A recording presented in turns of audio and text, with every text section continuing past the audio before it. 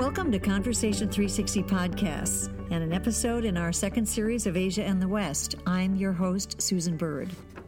We showcase people whose life, work, and experience shed light on what's taking place in and between these two critically important parts of our world.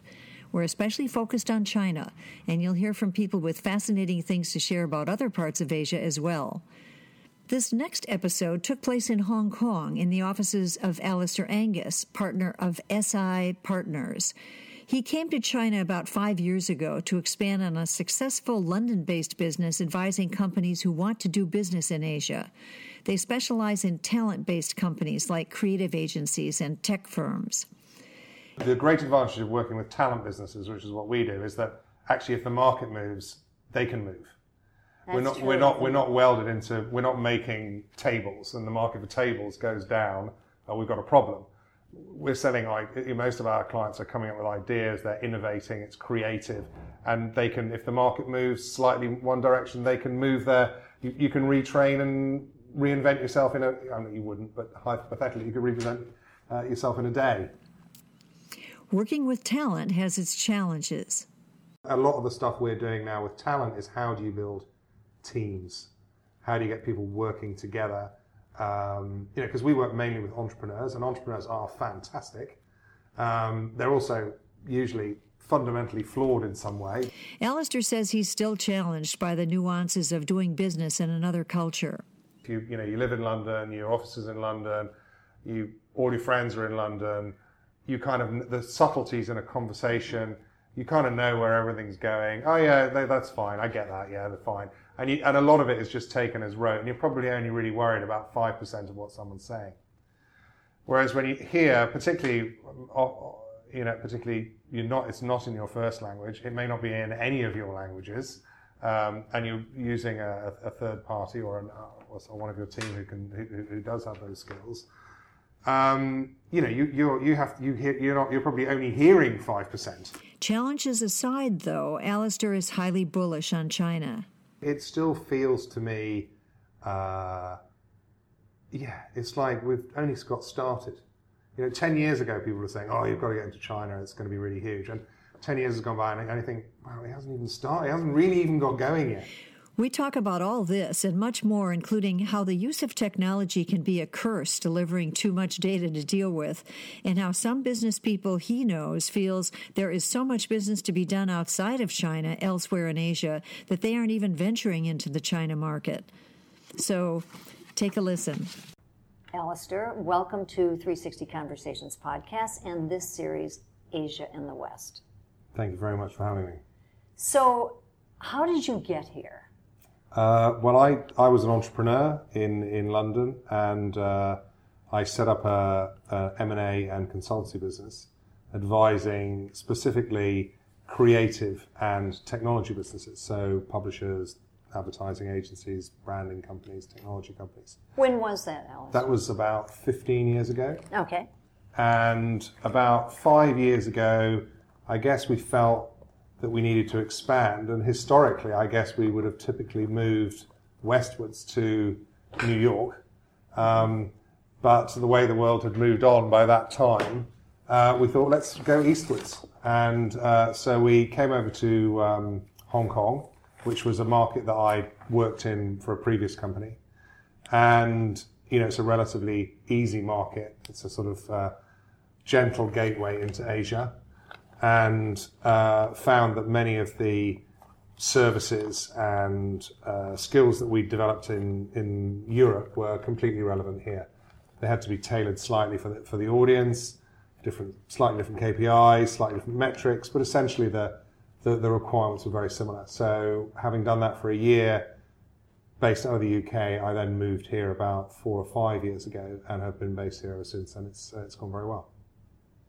So when I mention conversations taking place between Asia and the West, especially China and the West, what does that bring to mind for you? What does that mean? Well, the main conversation that we have at the moment is European and Western businesses trying to understand Asia, and Asia's pretty broad, so it's quite difficult to describe it in its entirety.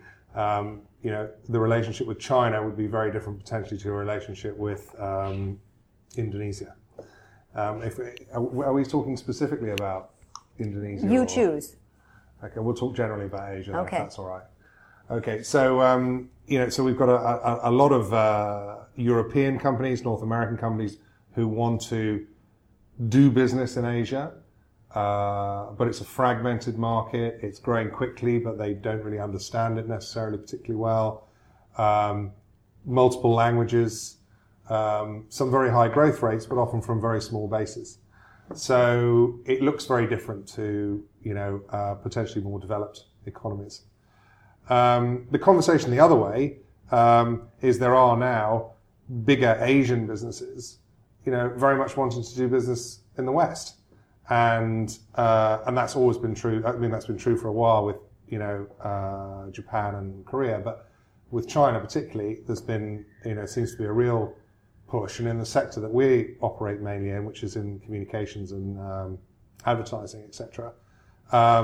With the global Chinese network has not yet happened, but probably will happen. We've got them in France, got them in America, got them in London, got them in Japan, got them in Korea, but we don't really have one yet for China. So, and I think there's probably, be interesting to see how that happens and how it manifests itself. And when you say we've got them in this and we've got them in that, what is the them? Well, I think, we've got big billion-dollar multinational networks providing the full gamut of agency services from, advertising, branding, digital strategies, social media monitoring, you name it. And, the usual suspects being WPP, IPG, Publicis, Hakuhodo, Dentsu, et cetera, et cetera. Mm-hmm.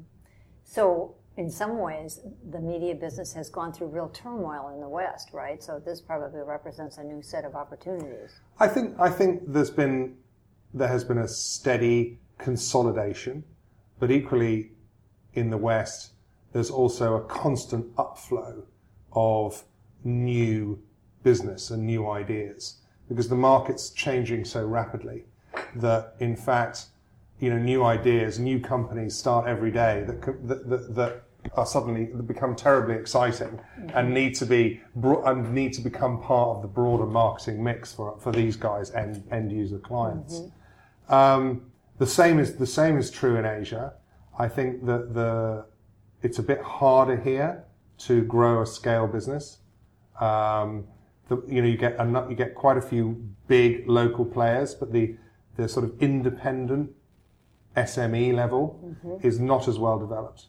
And that's partly because of historical acquisitions, which have taken a lot of them out, and partly because the market is very fragmented, and it's partly in the nature of communications and early stage technology and early stage digital businesses.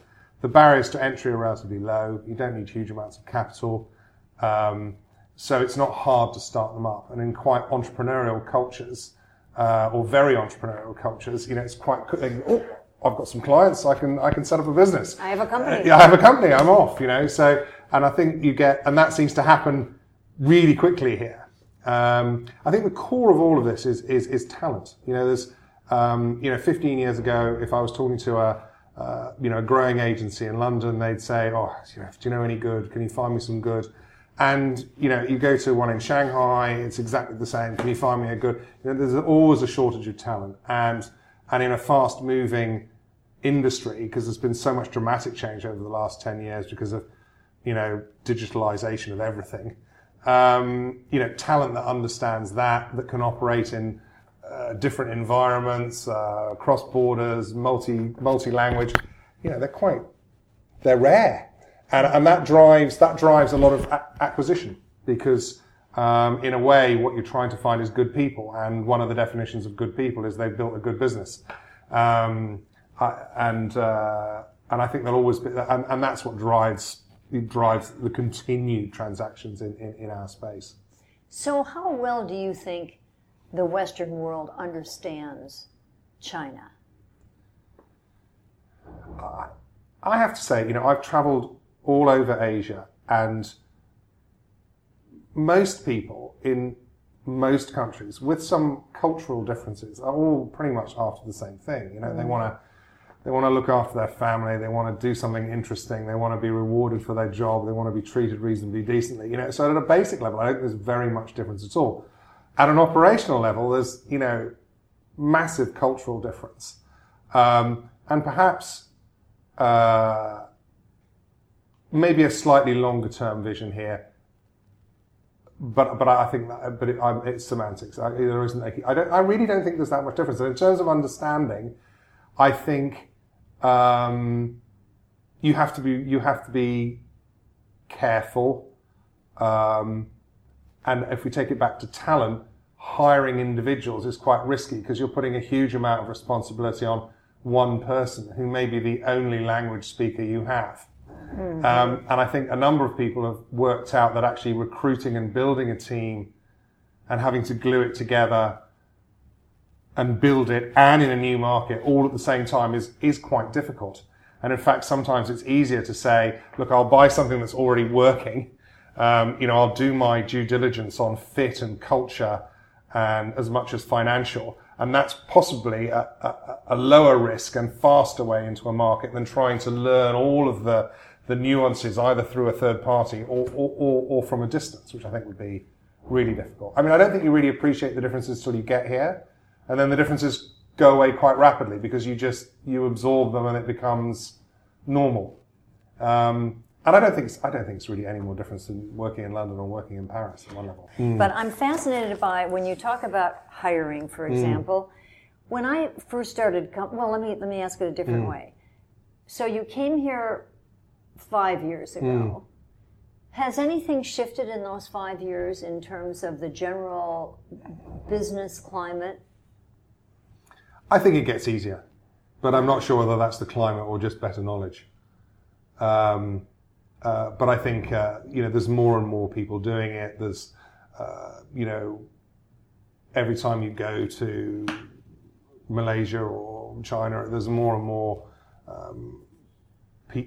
people who've traveled there to do work. There's more exposure generally. I think people are just getting used to each other. That's great. I genuinely see it as pretty positive. I mean, I think,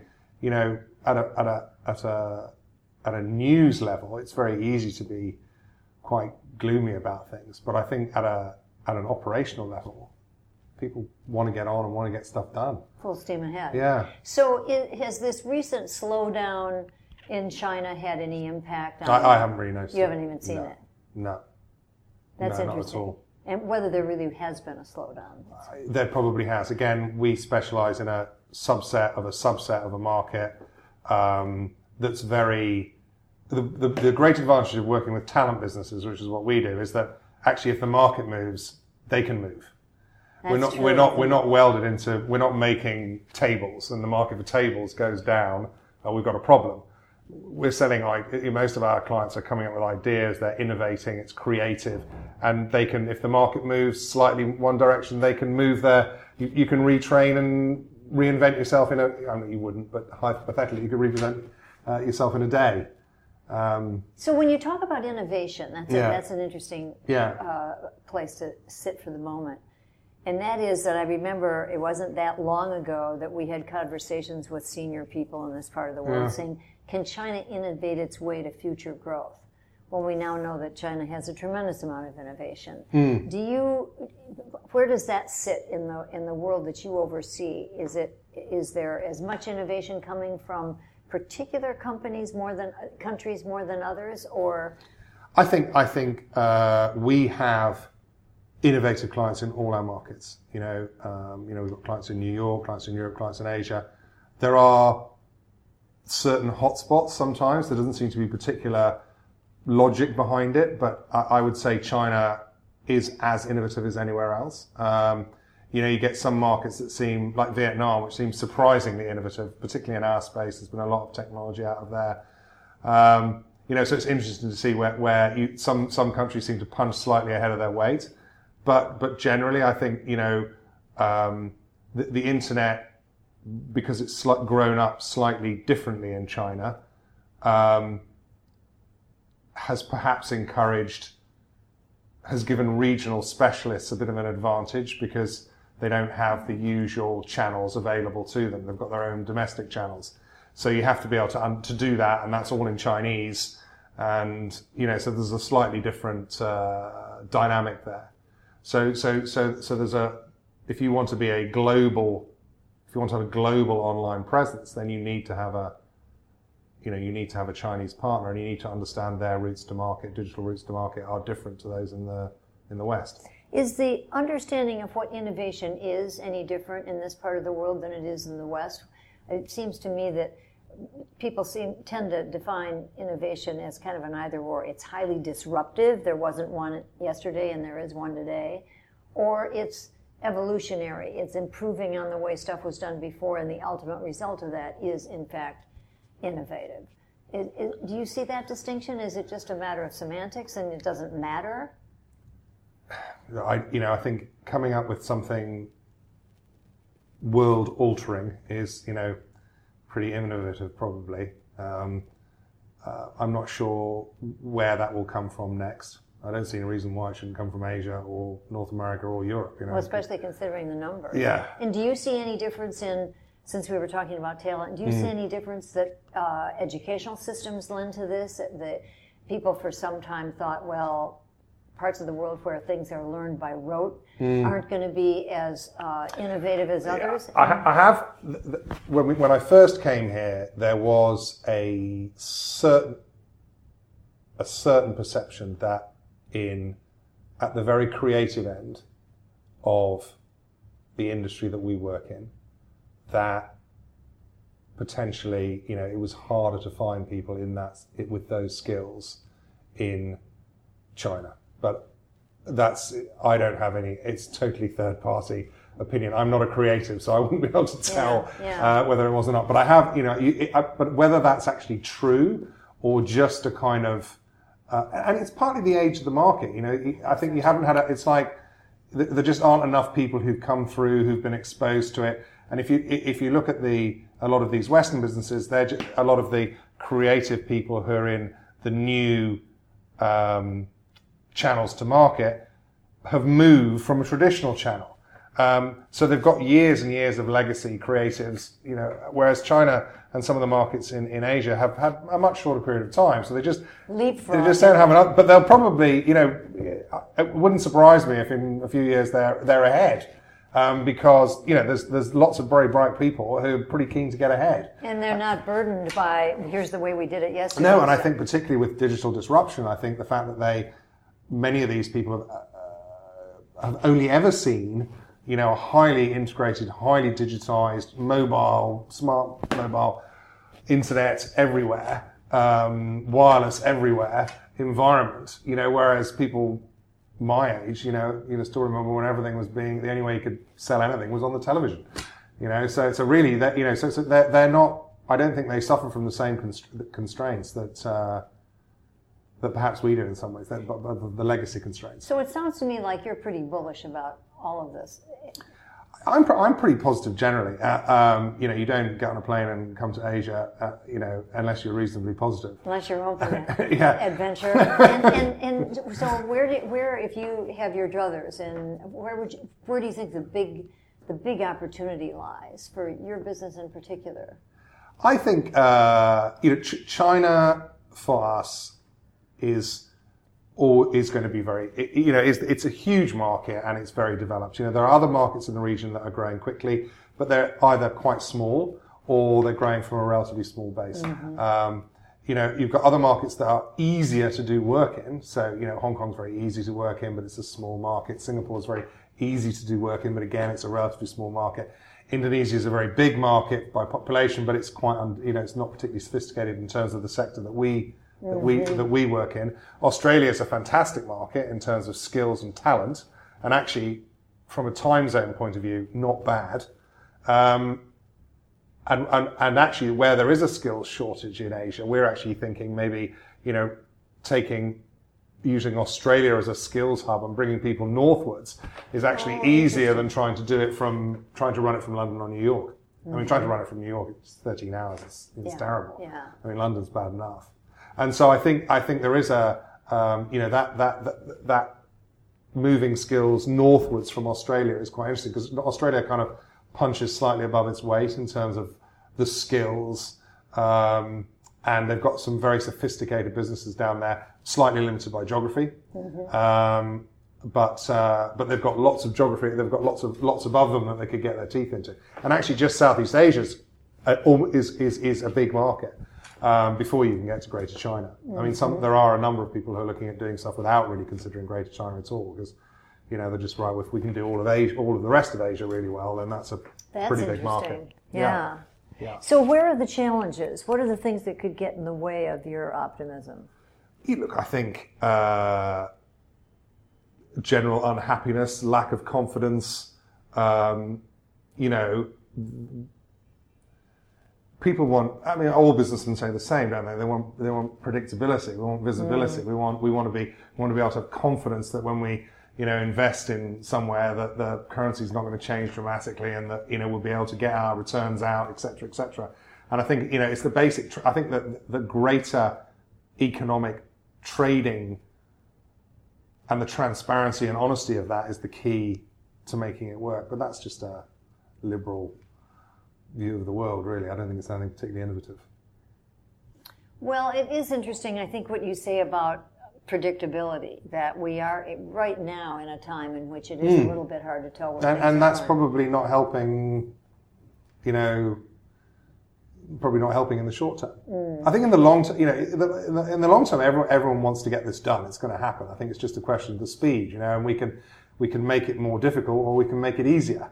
At the moment, we seem to be looking at, there's a lot of disruption, isn't there? Brexit, US elections, etc. Yeah, interesting when you think about your business too, that we've never had more ability to communicate in terms of technology, and yet it seems as if on very basic levels in certain parts of the world we have not been listening to each other.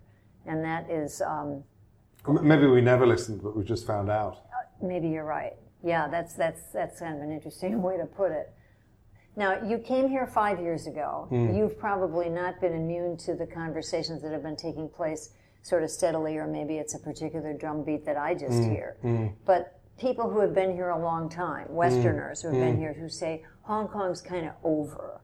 The thrill, the specialness, the whatever it was we had. I'm not so sure it's still around. Maybe I go back to the UK, maybe I go back to Australia. Where do you stand on that? It sounds to me like you're here for the long term. You're here for the big game. Yeah, I don't think I can't see any reason to leave Hong Kong. It's a great place to base your business, great place to live. It's very easy, and it's pretty handy for everywhere. I guess Singapore is probably its nearest rival in terms of ease.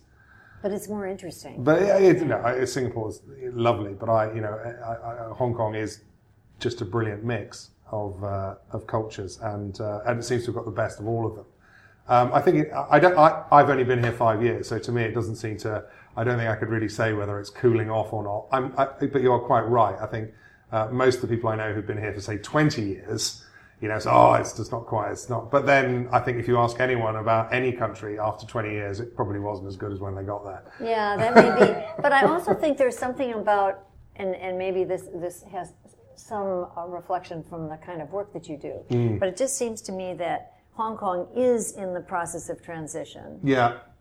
The question is, what is it going to become, and how do you become a player in that? Because it could be an even more exciting place, given what's happening in general in Asia. And if you believe that, then there is really big opportunity here. It just won't look like it did when people were still thinking a little post-colonial. I don't know. It's kind of fun. I love hearing the views, because it's almost as if it's blind people describing an elephant when people talk to me about it. It depends on where you're standing as to how you feel about it. I think there was an interesting article published recently about countries the easiest country to become a millionaire. Yeah. Oh, that's interesting. And one of the I can't remember what the article was from, but one of the criteria was a sort of English style legal system. Yeah. And I think Hong Kong will continue to be successful when you have that Rule of law. Wonderfully independent, an independent judiciary, which is what makes Australia, all these countries so successful. If you have that, then it will be success. It will continue to really punch above its weight. So long as it's not only easily understood and fairly articulated rule of law, but it also requires enforcement. Yeah, because absolutely. we've got a number of countries in this area which have really built legal systems, but they're not enforced. But they're not enforced. No. And I think, but again, that comes back to the same. It's about predictability, isn't it? You want to know, if I do this, this will happen. If I sign a contract, it is valid. And I think, and Hong Kong is a very good place for that. I'm not saying that others aren't, but Hong Kong is particularly good. And I think that allows it to, punch above its weight. Mm-hmm. Now, how, I've never really thought about it, honest. Perhaps my time horizons are too short, but, how that will pan out over the next 20 years, I don't know. I couldn't even guess. Which is part of the... You tend to hope, I think if you're here, you hope for the best, don't you? Well, I think that's true anywhere, but I think you do have the feeling that there's still big possibility and opportunity here that is just so different from other parts of the world. In Asia generally. Yeah. I think it still feels to me, it's like we've only got started. 10 years ago people were saying, you've got to get into China, it's going to be really huge. And 10 years has gone by and I think, wow, it hasn't even started, it hasn't really even got going yet. Well, and it seems to me one of the things that's shifting in a positive way is that most people in most parts of the world are getting the sense, and this may be my interpretation, but that we're really moving into a collaborative century, that you can't really do stuff on your own. Am I wrong about that? No, I think that's a really interesting point. There's our chairman in North America is a woman called Dr. Donna Ardie, who wrote a book called The Fall of the Alphas, or The Rise of the Betas. And this is all about collaboration. The days of the sort of, typical alpha bashing down the doors, lone wolf type thing is actually not, whilst it was quite effective for a while, it's not in the long term the way to get the best out of a system, any system, be that political or business. And I think it's a good point. I think a lot of the stuff we're doing now with talent is how do you build teams? How do you get people working together? Because we work mainly with entrepreneurs, and entrepreneurs are fantastic. They're also usually fundamentally flawed in some way, but that's what gives them the drive to get stuff going. And then working with them to build teams that take collective responsibility, that fill in all the gaps, so that you've got create something much, much better, usually, than continuing to allow that sort of extreme, often overly independent function. And I think I think a lot of larger corporations are going that way as well, and seeing that collaboration between broader senior teams is a much better way of getting the best out of your business. And now it's easier to do it because we have technology. Well, but technology is both a blessing and a curse now, isn't it? There's, you can get access to everything, but everything might just be a bit too much to deal with. Indeed.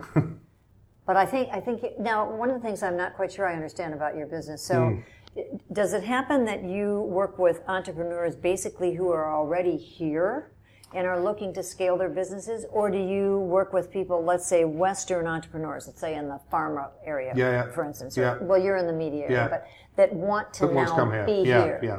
Where is your So we typically work, or virtually exclusively work with owner entrepreneurs.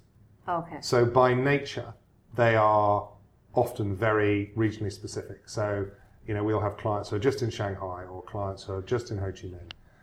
Equally, we have clients who are in London, and we have clients in Germany, and we'll have clients in New York.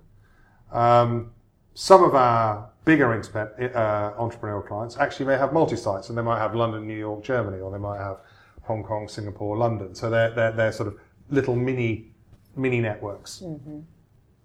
We tend to work with them on how they grow, how to build teams, and then usually how to partner with someone else to continue that growth. Because there's a point at which if you've got a great business in China, how do you get access to Western brands who want to sell products in China? If you wait for them to get to China, it might be too late. So you need to find a gateway to show what you can do, to show your understanding, to show your ability within that market, outside of that market. And now some of the really big brands, of course, can afford to have big teams domestically, but that's a relatively small group of people. Most people will be operating from London. They're looking to sell products in China or build a brand in China. Who should I work with? Mm-hmm. They may not even hear about the best guy in China. So we do a lot of finding partners for people, partners for independents. We help independents grow, and then actually as part of that, and usually as an output of strategy, is if you can't grow anymore on your own, then you need to grow with somebody else. So there's that collaborative. And that becomes and that can be from a JV right the way through to a trade sale. So we do the full range of services there. So have you always had this kind of global mindset? My first job was in Abu Dhabi. Oh, really? Yeah. So I probably. I guess the answer is yes. Yeah, and I met my wife in Dubai. So and I think we are, we're both Celts, and we seem to be a disproportionate number of us traveling around. I like it. It's just more interesting, and you learn more. Yeah. You learn more every day because there's so much stuff that's new, and therefore it's not boring. So, is there anything we haven't touched on that you think is important when you think about this conversation, this connection between Asia and the West? Anything that you'd like to bring up? I think it's about trust, and I think I'm very lucky, or we are very lucky, in that it would seem that within the creative, entrepreneurial, innovative technology space, we seem to meet a lot of really decent people who are pretty easy to work with.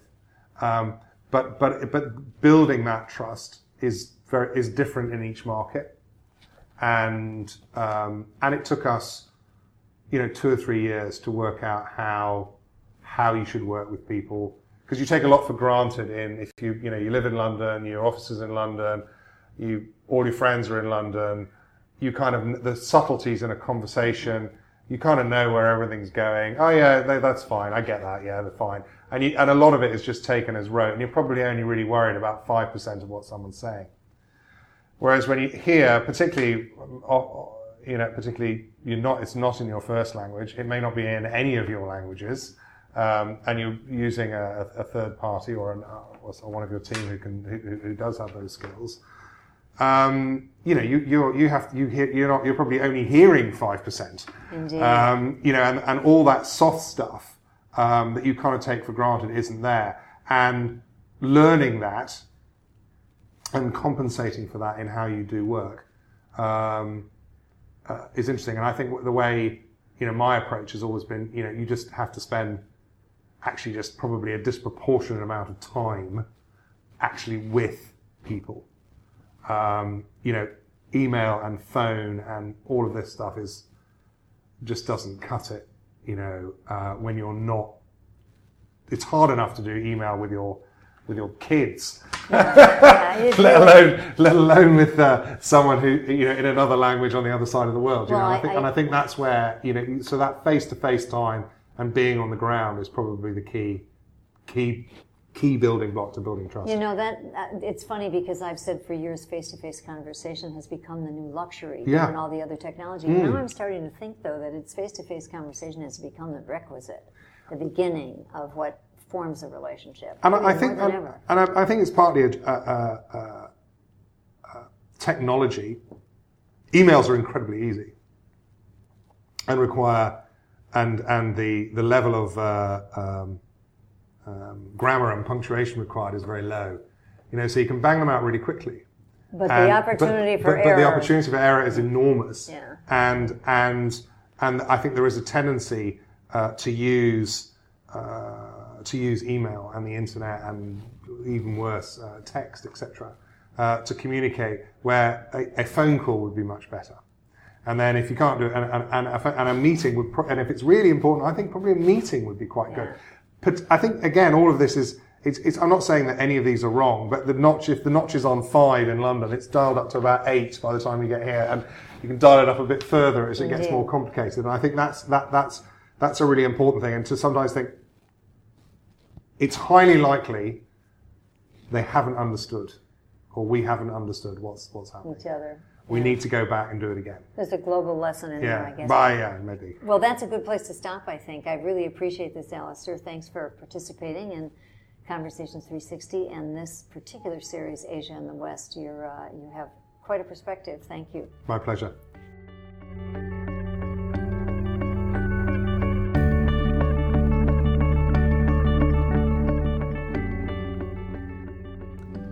If this is the first time you're listening to Asia and the West podcast, please subscribe on your podcast app of choice. There are plenty more conversations with fascinating people from where this came. And please rate and review us on iTunes. As you may know, iTunes gives credit to reviews and ratings, and the more credit we get, the more people can discover us. And please tell your friends. Word of mouth is a powerful way to spread the word about the Conversation 360 podcast and this Asia and the West series. There's more information on our website, www.conversation360podcast.com. The show's Twitter handle is at ConV360Podcast. That's CONV 360 Podcast. And my personal Twitter is at Susan W. Bird, spelled BIRD. Thanks for listening.